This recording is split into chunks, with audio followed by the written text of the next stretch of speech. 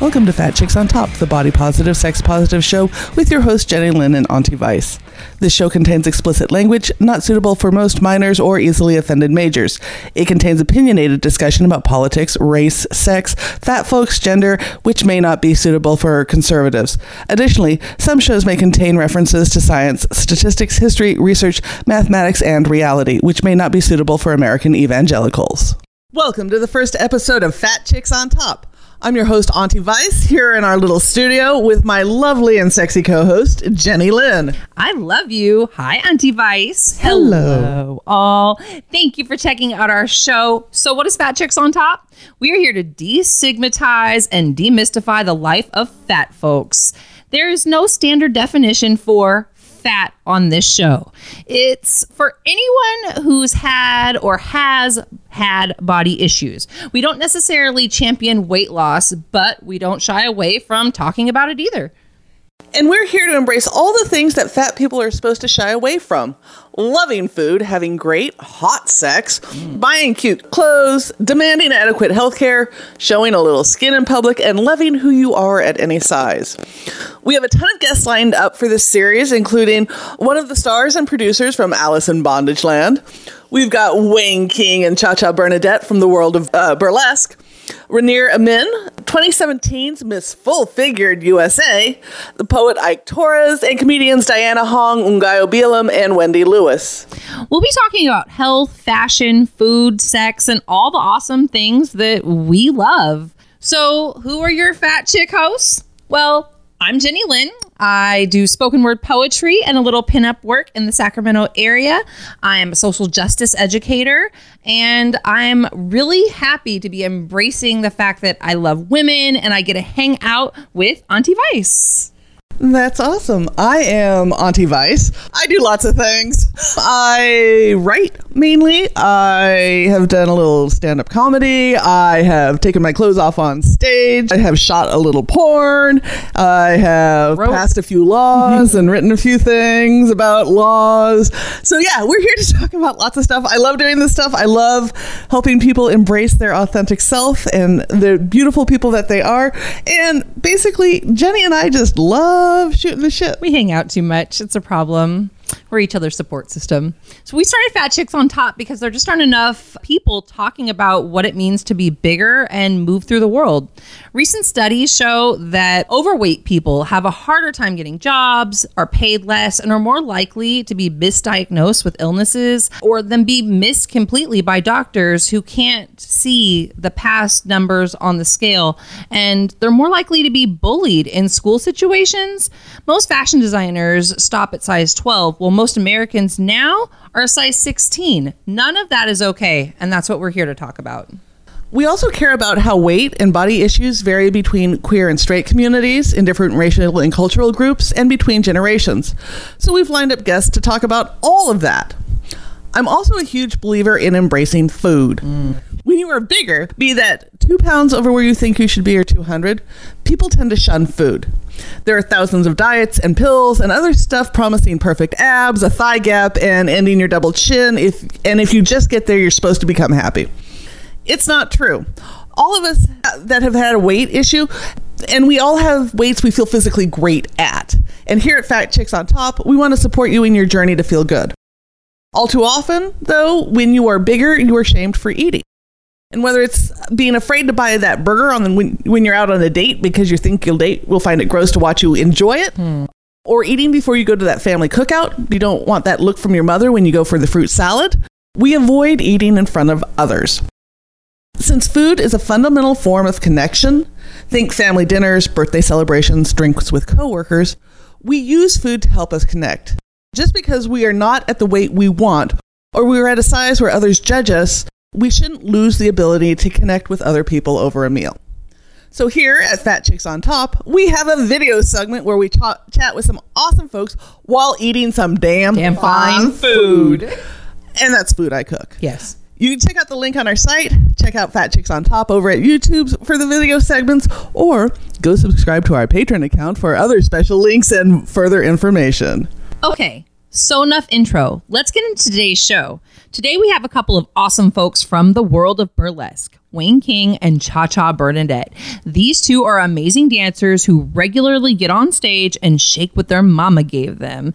And they are amazingly sexy, sexy peeps. We'll be talking to them about what it takes to get naked on stage and how it's changed their self-image.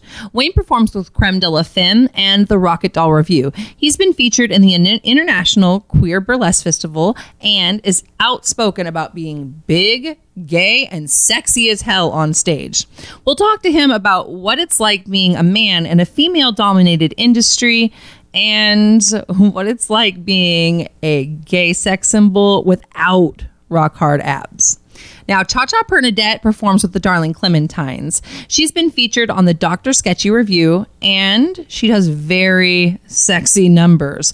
We'll talk to her about being a big burlesque dancer who doesn't keep to the funny side of the show and find out what it takes to embrace her sexy. We're also going to eat cake with her because we love fucking chocolate cake. Now, Renara Min is 2017's Miss Full Figure USA. Renara is the author of Domestically Cursed, a book that chronicles her experience first being abused in a same-sex relationship and later as the abuser. She talks about her path of domestic abuse and how she found the ministry and has become a master coach. Before we bring Wayne on, we wanted to chat for a moment about why we call ourselves fat chicks. Fat has become a pejorative term. People use it as an insult, and there are stereotypes out there about fat people. Others think we're lazy, unmotivated, treat our bodies like trash can. There is a belief that fat folks are fat by choice. The reality is, there's a lot of reason people are fat. Yes, some of us are fat because we really hate anything that resembles exercise and we live on takeout food. Some of us have medical issues which make it difficult to lose weight, or in fact, weight gain has been a symptom of our illness. Some of us feel naturally better with a few extra pounds on us. And some of us are genetically inclined or have jobs which make maintaining a low body weight very difficult.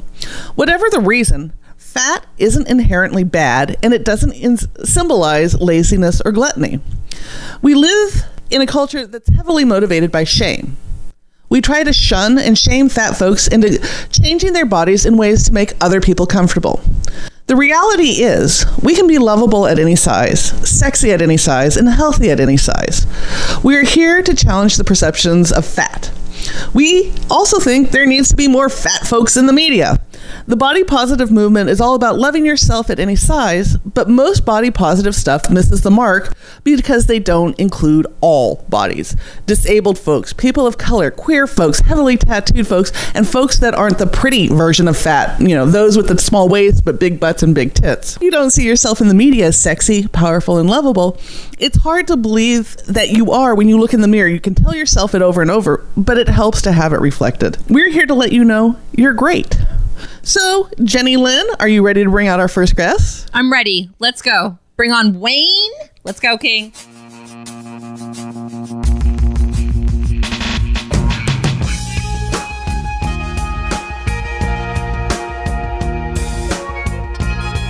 We're here today with burlesque dancer Wayne King. Wayne is joining us via Skype. Thanks for calling in today. You do burlesque. How has the reception been for you as a man in a predominantly female industry? I'm part of a troupe and I love my troupe, but there are these gals in town named the Rocket Doll Revue. They're the troupe that has that genderqueer performer, Boy Varela, that I've not. They're a fantastic group of ladies. They just take everything to like the top notch. They're super polished. They have rehearsals all the time, and they put on like the biggest shows that we have in Indianapolis at this moment. So one thing, we had Cha Cha Bernadette on the show, who's also a bigger burlesque performer. And one thing I've noticed from going to a number of burlesque shows is bigger performers tend to aim for the comedic side. And you have a few just flat out sexy numbers that don't have a ton of comedy in them. Did it take time to work into doing that stuff, or was it just natural for you? It's something, honestly, I still struggle with. And I don't know if it's necessarily because of like body. I mean, I'm sure that maybe factors in a little bit, but it's just owning being sexy is a way newer experience for me these days. Like I said, I've been doing burlesque for like 4 years, and it was only shortly before that I felt like I could own myself, So I think getting used to that part of me is hard. I do tend to go comedic just because I like to think I'm funny and people seem to laugh at me, and I just want the audience to enjoy themselves, you know? Right. So I've tried different routines where I kind of play with maybe being more sexy than funny, and I feel like funny gets better reaction, so that's kind of how I lean. But I do definitely have acts that are just like pure sexy. Like there's an act I do that's all about the hanky code from the 70s, right, or like 60s, 70s, and that one is just like pure sex. And that one I've done a lot. So, I mean, I guess people dig it. It's just when I put half-baked ideas out there, which sometimes happens, you know, sometimes we hit a deadline and we're like, shit, I gotta get this together, you know, last year. And maybe it's terrible to kind of throw like a PTSD joke about it, but like we did this Uncovered show, which was a show based all on covers, and I did Because the Night by 10,000 Maniacs. I love that song. Oh, nice. And I was kind of going for like a shibari harness kind of look, so like that fancy rope tying. Ooh, it did not go over well on stage. I mean, like, it's not the audience didn't react well. I just knew that I had messed up multiple times. So I'm like, yep, we're doing that show again this year. I'm like, I can't do that act. So that was me trying to be sexy, and that just failed. But that was also because I kind of threw that together. That was my own fault. I can't really blame anyone else on that. Is there a number you haven't done yet that you really want to do? Oh my God. So for like the past, I think the whole entire time that I've been doing burlesque, every single Christmas, I want to do a Little Drummer Boy act. I want to come out to like the traditional version of Little Drummer Boy and then have it mix into the drumming song by Florence and the Machine. Oh my. So intense and so sexy, I feel like. And like I want to incorporate it because like the whole thing about the Little Drummer Boy is, right, he doesn't have a gift for little baby Jesus, right? And so he's playing the song for him. So like I kind of want to present it like I'm stripping for Jesus, but I feel like that would go over like maybe not the best as well. I still want to see that.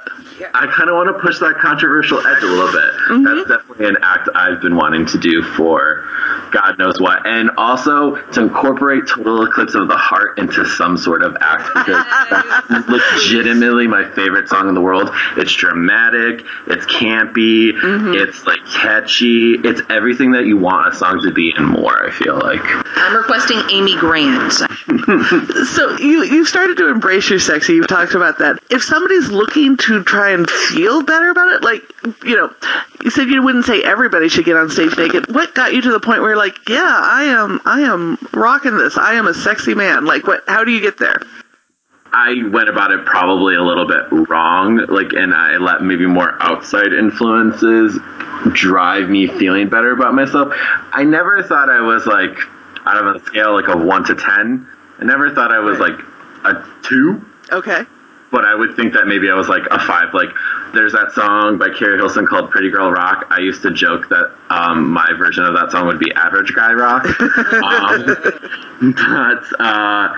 I think having people just appreciate you and finding the right community, like within the gay community, there is the bear community, like you mentioned earlier.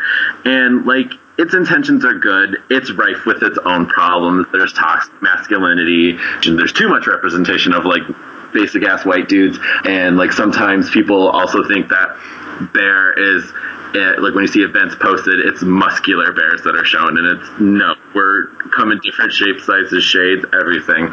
But that was a community that I started becoming more involved in on like hookup apps, you know. So that probably helped a little bit. I think just embracing the sexual nature of who I was helped, you know. Just leaning into it as opposed to shying away because it made me uncomfortable. I guess I just kind of faked it until I made it a little bit. That's beautiful, though. Tell us about your feelings about LaCroix.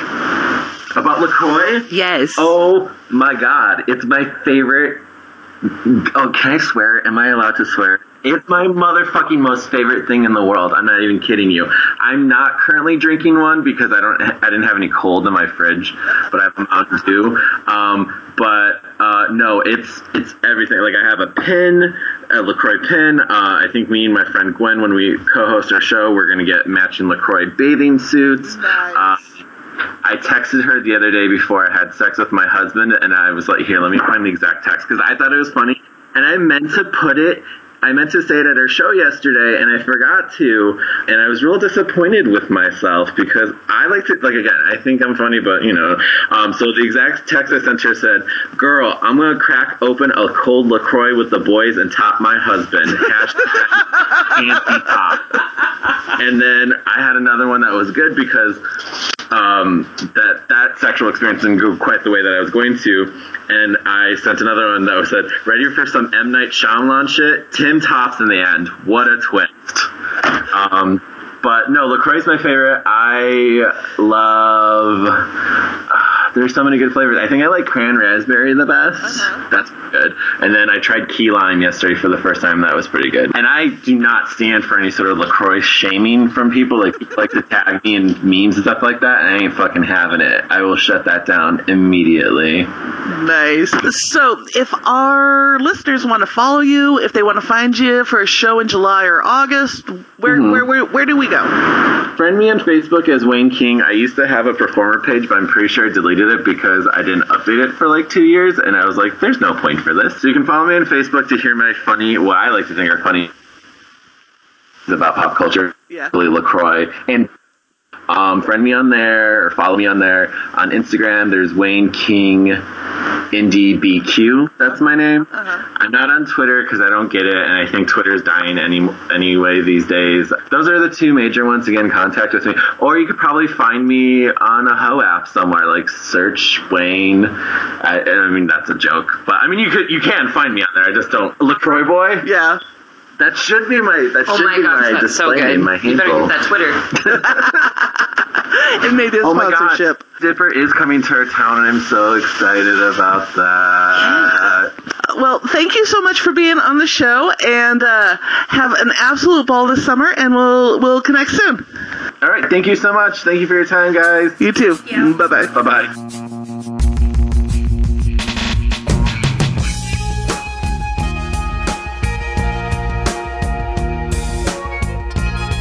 Thank you for joining us for Fat Chicks on Top today. I'm here with Renee Amin. She's the Pink Love Specialist. She has 4 books out on Amazon.com and other sources. She's also 2017's Miss Congeniality for Miss Full Figured USA. Welcome, Renee. Thank you for having me. 2018. 2018. Oh, I'm off here. My mistake. So thanks for being on the show. There's actually a lot that I wanted to talk to you about, and I was so glad we connected about 2 years ago at a conference, which was very cool. But one of the first reasons I thought about having you on the show is I didn't know about Miss Full Figured USA until I started going through your sites. And I'm like, this is pretty cool. So can you tell me what that is, who participates, what's the point of it? Like, Miss Full Figured USA was founded by Teresa Randolph, who's known as Miss Teresa. And this was the 29th year. They have local or regional pageants like Miss Full Figured USA DMV, Louisiana, New York. But this one it didn't matter where you were from. It was Miss USA. So you had different areas that were represented. Some of the winners from the regional were, they came in. There were 3 subcategories. So you had Miss Full Figured, which was the curvy. You had Miss Full Figured Plus, which would have been, our fabulous girls. And you had Miss Exquisite, which were the women over 40. And so I was in Miss Exquisite. Very Exquisite. Cool. And I didn't win. Nice. But as you said, I won Miss Congeniality. Mm-hmm. And so that was awesome because that wasn't the judges. These votes came from my sisters, It's a different experience. It still is very pageant. It's still, that doesn't leave. It still is very pageant, but it was my first time ever doing anything like that. So it was an experience that I will definitely remember because it was something that changed my life. For the people who participate and win, is this for money? Do you guys raise funds? What do the title holders and such go on to do once they compete? Well, there is a cash prize in each division. And then there were other awards like social media, rising star, swimsuit. So there were other subcategories. If you raised money, you raised money on your own. Trust. Okay. So one of the things that caught my attention is you said they have a swimsuit category. Now, as somebody who's bigger myself and over 40, that seems very intimidating. How was it for you? Well, it wasn't mandatory. Okay. That was a chosen category, which I chose not to do. But you're able to wear cover-ups. You're able to wear whatever type of swimsuit, long as it fit in the color scheme.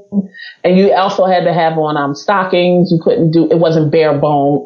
Okay. How'd you get so confident in who you are? Well, I just tell you just now, you just made my day. I have a tear. I absolutely was not. I think I gained a lot of my weight in my early 20s when I got out of a very abusive relationship. I think I gained maybe about 150 plus pounds. And so I've never quite lost it. Like it's just always been with me. So I had a lot of self-loathing. Because one of the things that people tend to do, they tend to do that, you're cute, but kind of thing, or you have a cute face, or, my mom, God rest her soul, used to always, when she would see me, she would just tap my belly and go, "Oh, you're looking a little big around there." And I was just like, "Mom." So, she didn't mean anything by it, but for people, they don't understand how those little comments can come across a certain kind of way to make you not really love yourself. So the pageant actually was what brought my confidence up. Because it made me get into the pageant. I was coming out of a marriage and I was feeling not quite great about myself. I wasn't feeling, breakups can do that, especially long-term relationships ending. And I wanted to do something to help me build back things that I had lost along the way, or maybe never even had. And so even when I hit these roadblocks, because there were a few where my friends were like, "You may want to step away from this pageant." I was like, "I have to do it." I mean, I was sleeping on a friend's couch. I didn't have a job. I didn't have a job. I always kept a job to supplement my business, but I didn't have that. And at the time I wasn't, my business and because I really needed to do some healing. And so I was just like, my life is here. I got to do this pageant. If I do nothing else, I have to see what's on the other side of this pageant. And so what I was able to walk away with was this self-love and also learning how to do my makeup better. But Nice. Because I identify as an aggressive or gender fluid individual. So you're looking at someone who would be very not necessarily ultra feminine, who then had to embrace all these feminine aspects of myself that I had kind of moved because of who people thought I needed to be. And so I just started to fall in love with all of that stuff again. And I've lost some people on the way because they have no idea what I'm doing, who I am, or how. But what I do understand is when you start to feel good in here, that trumps what anybody could think, feel, or even want from or for you. Yeah, you're so spot on with that. So you bring up that you've been in relationships, and you mentioned the early one in your 20s, and now that your past marriage, and how that affected your body image. In your experience and from working with people, how do relationships affect people's identities? How does that come into play in how you see your body? Well, it depends on what happens in the relationship. If you were in a relationship and there were issues around sex, if you were in a relationship and there was some type of emotional or mental abuse, even if it was subtle, or you were in a space where you didn't feel heard or you didn't feel respected, anything that impacts your self-esteem, that you continue to internalize, it'll tear you apart a certain kind of way. The next person coming in, if there's a next person that comes in, will have to deal with all of that baggage. You now have to deal with all of that baggage. And whereas it might be easier for you to begin to process the breakup. You'll start to make it all about you. Something's wrong with you. Why didn't they want me? Why didn't I measure up? And so it becomes this slippery slope, because when relationships end, it's not good to be with the blame. Because if we all have things that we sit back in our mind and go, I could have done this different. Or how about I could have left? Or I could have spoke up, no matter what the ending outcome was. So it definitely can take a toll on your body. Anything that takes a toll on your self-esteem is going to take a toll on how you see yourself. That could include your body. Oh, yeah, exactly. So you work a lot with people, especially communities of faith, around healing. How does somebody start healing from a bad relationship like that? Rule number 1, get off of Facebook, Instagram, all of those things. I still struggle with that, because sometimes you just want to know. You want to know, even if you don't want to know if they're okay. You want to know if they're not okay. You want to know, are they still hanging with your friends? Are they still hanging with their friends? Is there a new friend? It begins with beginning to purge the desire to focus on anyone other than you. And when you begin to focus on you, then you can do some of the work, which could be journaling. It could be seeing a therapist or a coach or a clergy person, spending time with people that genuinely love you, that genuinely, not your friends that's going to want to tell you how wrong you were and how him or her wasn't good for you in the first place. Like, you got to block out that conversation, because it's easy to get on board with that and then let that become this weird ground for bitterness and hostility and all that to grow. Because at the end of the day, you hating someone and being angry with someone and pausing your life uber focused on someone, that's going to do damage to you. It's not going to do damage to them, because you'll be sitting at home and they'll be at a party. You know what I'm saying? So you have to, it starts and ends with you. Now, what I don't recommend, and some articles say differently, is turning to other vices like alcohol, drugs and things like that, not because no self-righteous reason, because you want to have a shot. Right. But too much alcohol can create this. And now you're back on social media. You're on their phone. Why you not calling me back? You're texting weird stuff that you sure might not want to do, or you slipped into this massive depression that alcohol and certain drugs bring you down anyway. It'll prevent you, you'll get stuck in a moment and might not get out of it. Yeah, exactly. And it can be so easy to even do that with food. That then, of course, creates a cycle, because if you're not eating healthy, then you're gaining weight and you're not looking good. And then, you end up feeding that whole destructive behavior. Yes. And especially if you're like, I know I'm an emotional eater and I'm a chipper. Like, I like chips, potato chips, any kind of many a mornings with a hangover from eating junk too late at night. Chocolate, ice cream, all of that.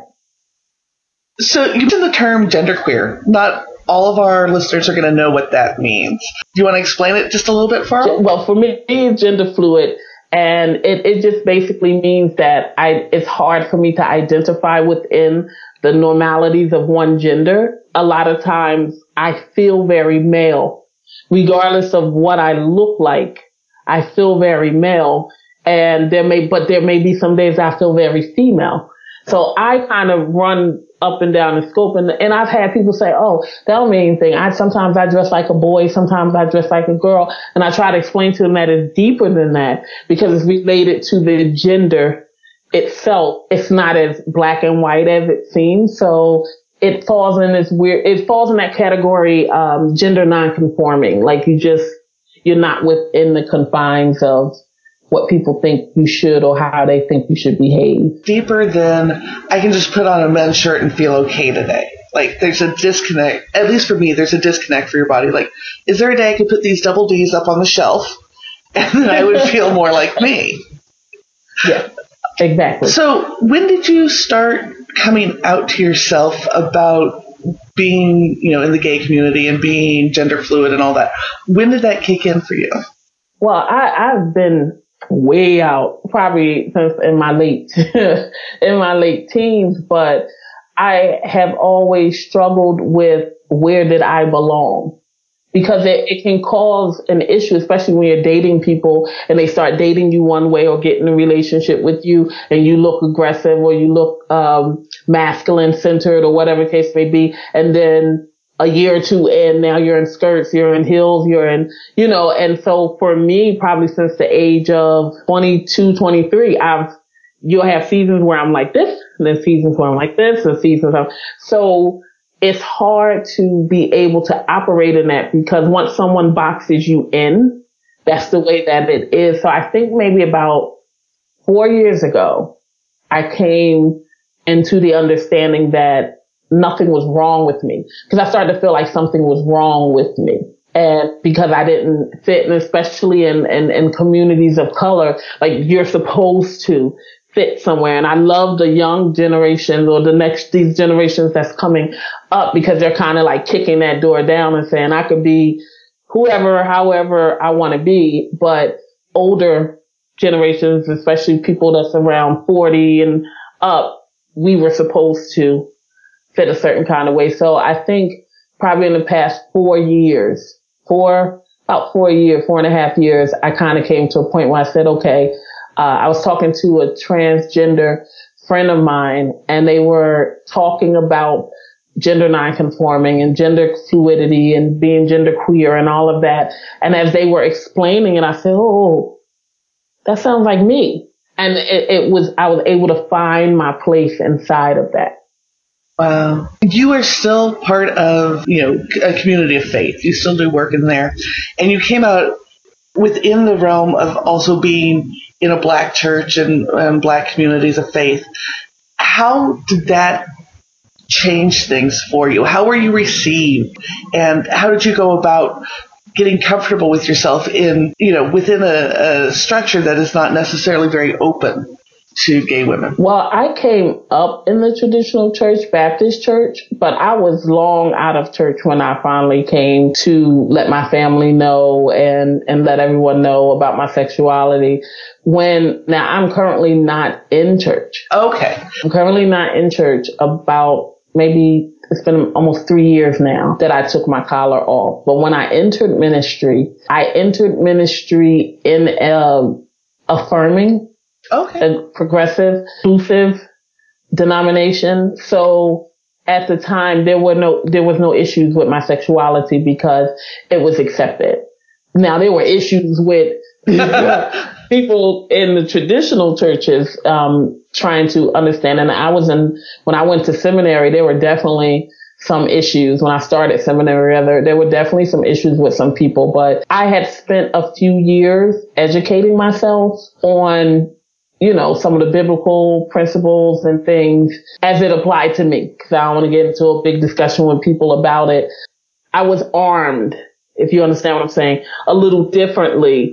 So when people came at me with, well, the Bible says, and you should be doing this and that, I just be like, okay, so do you want to talk about this or you want to debate about this? Because we can talk about it. I'm always open to discuss things. But if you want to debate about it, I'm not doing that because I'm clear. Good. Yeah, but it did take you a while of your own research and study to get clear on all of that. Oh, absolutely. My like I said, I came up strict Baptist. I went to Christian schools, sung in choirs. My friends were very traditional Christian. Like I had to, because if I didn't, I wouldn't have been comfortable with being myself because it was indoctrinated, that I was this abomination and this, that, and the third. And so it took a long time to undo that. And when I was licensed, my mom did come, which was like, like Jesus coming, And so it has definitely been a reason why I took some time off. I take time off when I get slammed a certain kind of way, because if I'm angry, and I was very angry when I left ministry, I couldn't function the way that I would have wanted to. Plus my own spirituality was evolving. So here I was, I just graduated my master's in religious education. I was starting my doctorate, and now I was out of the church. And so I'm just like, word. just how this is going to go down. And so it was a lot of unpacking. It was a lot of allowing myself to be angry. And I think it took me probably until maybe about 6 months ago to kind of get to a place where you could actually say to me, can you pray for me? And I wouldn't be like, I don't think that's the best idea, you know. So you bring up being angry, and it's something that's, you know, I always wonder how people struggle with it, because you have the stereotype of the angry black lady. And in U.S. society, you're not supposed to be that. And I know a lot of women who fight against that. How do you allow yourself space to say, no, my anger is legit and I need to work through this? I'm a Virgo. Some people like, I'm a Virgo. I don't know how not to allow myself to be who I need to be. I think I used to be on drugs, and I'm talking about cocaine, crack kind of drugs. A lot of that came from hurt, from not being able to speak about things I need to speak to about, or things I had never dealt with, or emotions, residue emotions from some things. So now I'm better because I'm older. I've learned how to be diplomatic when I forget. But I can get rather passionate about some things. So I just allow myself to be. I don't place it with color, because I feel like everybody gets angry, whether they voice it or not, whether they know what to do with it when it happens. So I don't attach it to color, but what I do try not to do is to have public reactions, because once people place you in a category, you're going to either do one of two things. It's either going to make or break. And for the person that's the pink love specialist, or for some people, I was Minister Renee, or I was the life coach. I just learned that everything is not for me to expose to the world. Some things I just keep to myself, but I just allow myself to feel, because that's human. That's not color based. And so when people say, oh, you're being an angry black woman, or you're being, and I've heard it, and I'm just like, no, I'm being an angry human being about some dumb shit. Excuse me, but no. And anger is legit. Like, we try to put a cap on it for everybody, and don't be mad and control yourself. Some anger is completely legitimate, and you've got to deal with it. Yeah, so some things are stuff and some things are shit. And so I call what they are. And I'm getting too old to allow someone to tell me how to express myself. Speaking of getting older, how have the 40s changed you?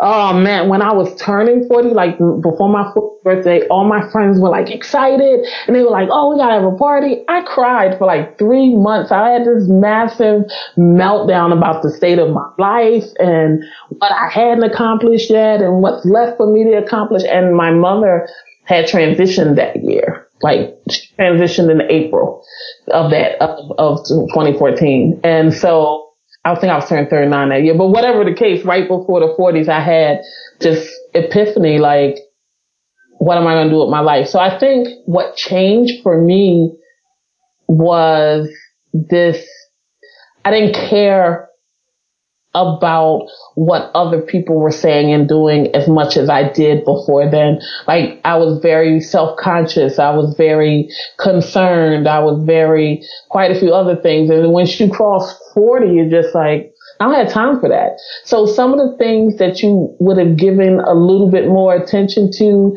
a little bit more time to.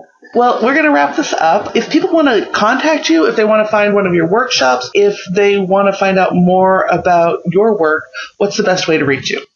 I'm on Instagram. I'm also on Facebook. I have a business profile on Facebook. I do not have a private page. RENAIRAMIN everywhere on social media.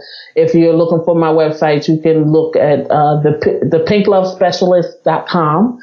And if you want to email me, it's renairamin@gmail.com. Excellent. Yeah, I'm real basic. Makes it easy. Thank you so much for being on the show. Thank you for your work. And we will have links to your books, to your sites up on our site so people can find you. And good luck with you. You have a number of conferences and stuff this summer, so good luck with them.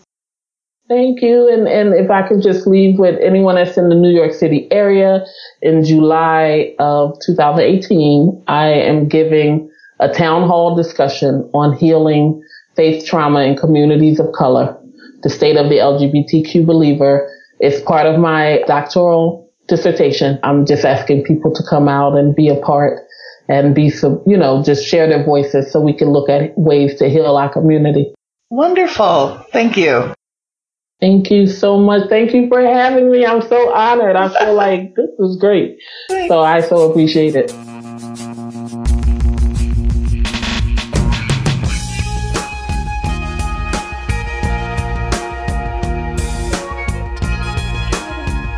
Cha-Cha, thanks for joining us on Because We Got High.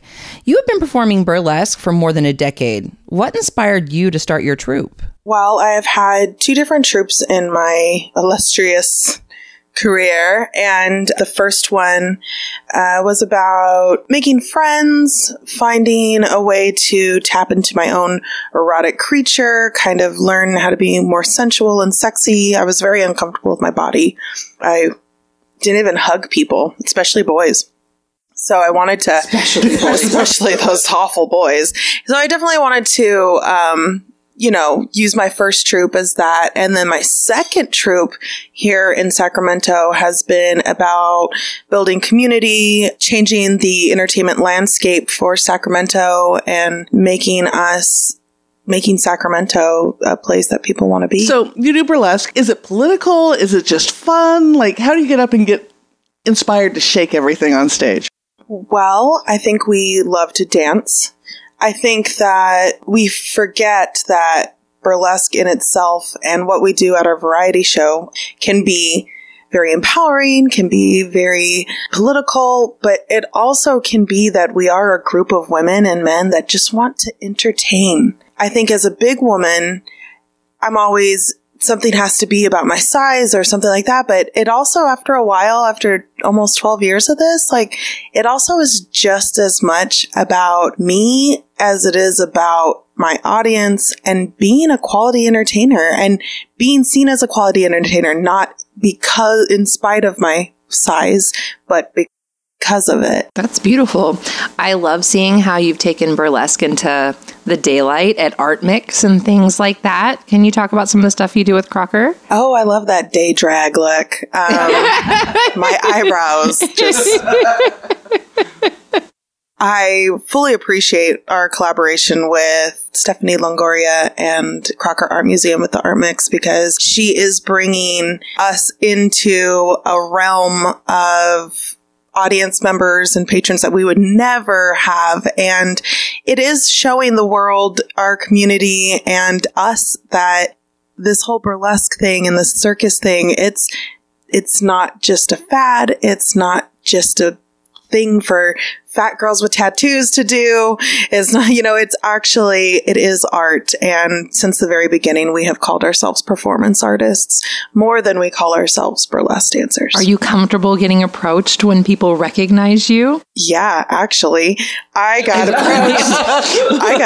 Clark Kent glasses. I got approached 2 days ago at Walmart from a girl who was working at the Vision Center, who apparently is one of our audience members, regulars, and she cleaned my glasses and changed out my screws, and my glasses feel like brand new. So you got screwed for free? I got screwed for free. I love burlesque. So, it's just big pimping every day. I love that. So my daughter's substitute teacher recognized me the other day. And I was all, why'd you have to make it weird? It wasn't the same. It wasn't the same. I'm like, dude, really? Just hang out with my 6-year-old. Like, color. The fact that my art does have so much to do with nudity, and it's not just nudity of my body and my physicality. As an MC and a comedian, I'm up there being extra vulnerable, and there is a nakedness to who I am, and who I am on that microphone is very much who I am, and that's the voice I mute in order to be a normie in the Muggle world. And then I go on the stage and I say what I really want to say, Something we like to ask everybody is a whole list of because I got high questions. What was the worst advice you've ever been given? I had an interaction with a old Russian professor who introduced me to the volcano vape bags for the first time. He made this like salad full of different weed. I don't even know what strands. You know, this is in New Mexico, so it's probably from Mexico. He fills up this vape bag and he tells me, well, I said, do I breathe it in? What do I do? And he goes, you suck the whole bag. Okay. So I sit there and I just take like this big inhale and I have no idea like what the strength or potency of any of this is. I immediately threw up. I immediately got dizzy. I went into the bathroom. Who doesn't have towels or washcloths or any kind of cleaner in their bathroom? Apparently. I'm just going to preface with that. I got sick and I had no way to clean it. And I was literally putting water on my hands and just having to. It was the worst. It was one of the worst experiences. I was so high out of my life. I was thinking I might need to go to the hospital. I somehow drove myself home. Oh, shit. Yeah. Don't do that, kids. Don't drive. Buzz driving is drunk driving. Don't dab and drive. Don't dab and drive. So I do feel like that probably is the worst experience. And what's your go-to munchie? Mexican fruit street food, you know, with the Japanese peanuts and I put chamoy and pineapple and Mexican fruit. Yeah, I'm very Mexican like that. What's something you're thankful for? My darling Clementines and the people that follow me and take my lead and trust me with their dreams, because that's what this is and that's what we're doing. We all are very passionate performers, and the fact that they continue to follow and trust in the direction that I take our show is incredibly powerful and encourages me every day. And what's the one thing every person should get to try in a lifetime? Take your clothes off in public. Please. Woo! Try it. Take a class. Do a student showcase. Call me up. Skype some friends. Get naked in public. It's a sex crime. Go to jail. No, you really want. I really encourage people. That's one way to become very vulnerable, and just vulnerability in general, I think, is a very powerful thing that we should all do a little bit more work to embrace. Awesome. Thank you so much. You're awesome. It's great seeing you. Thank you so much.